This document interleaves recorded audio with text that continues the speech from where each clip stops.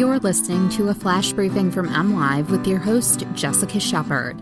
This is Michigan News from MLive for Thursday, June 24th, and I'm Jessica Shepard.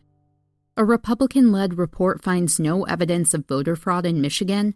Michigan unemployment offices are reopening for appointments later this month, and Consumers Energy plans to end coal use by 2025.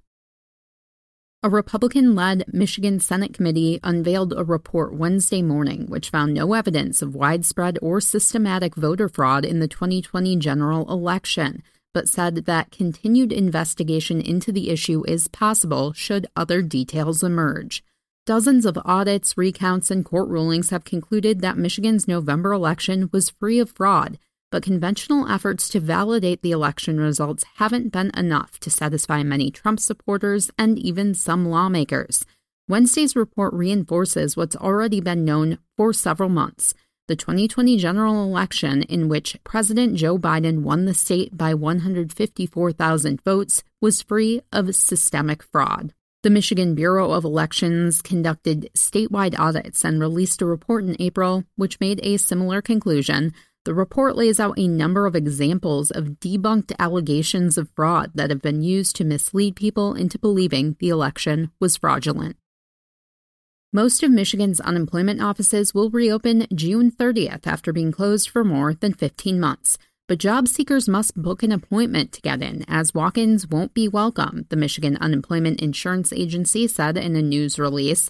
Appointments are now available to be booked online. To get an appointment, visit the UIA's website at michigan.gov/LEO.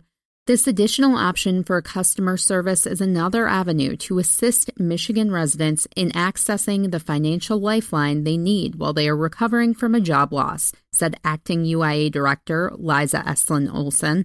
The customer service line, chat feature, and phone appointment system will all continue to be offered.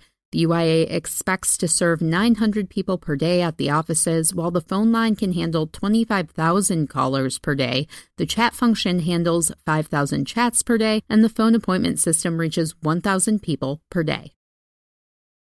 Consumers Energy wants to close its remaining coal plants 15 years earlier than planned, the Michigan utility announced on Wednesday. The goal is to retire the company's final 5 coal plants, which are near Holland and Bay City, by the year 2025, and buy 4 natural gas plants to replace the 2,000 megawatts of energy that would be lost.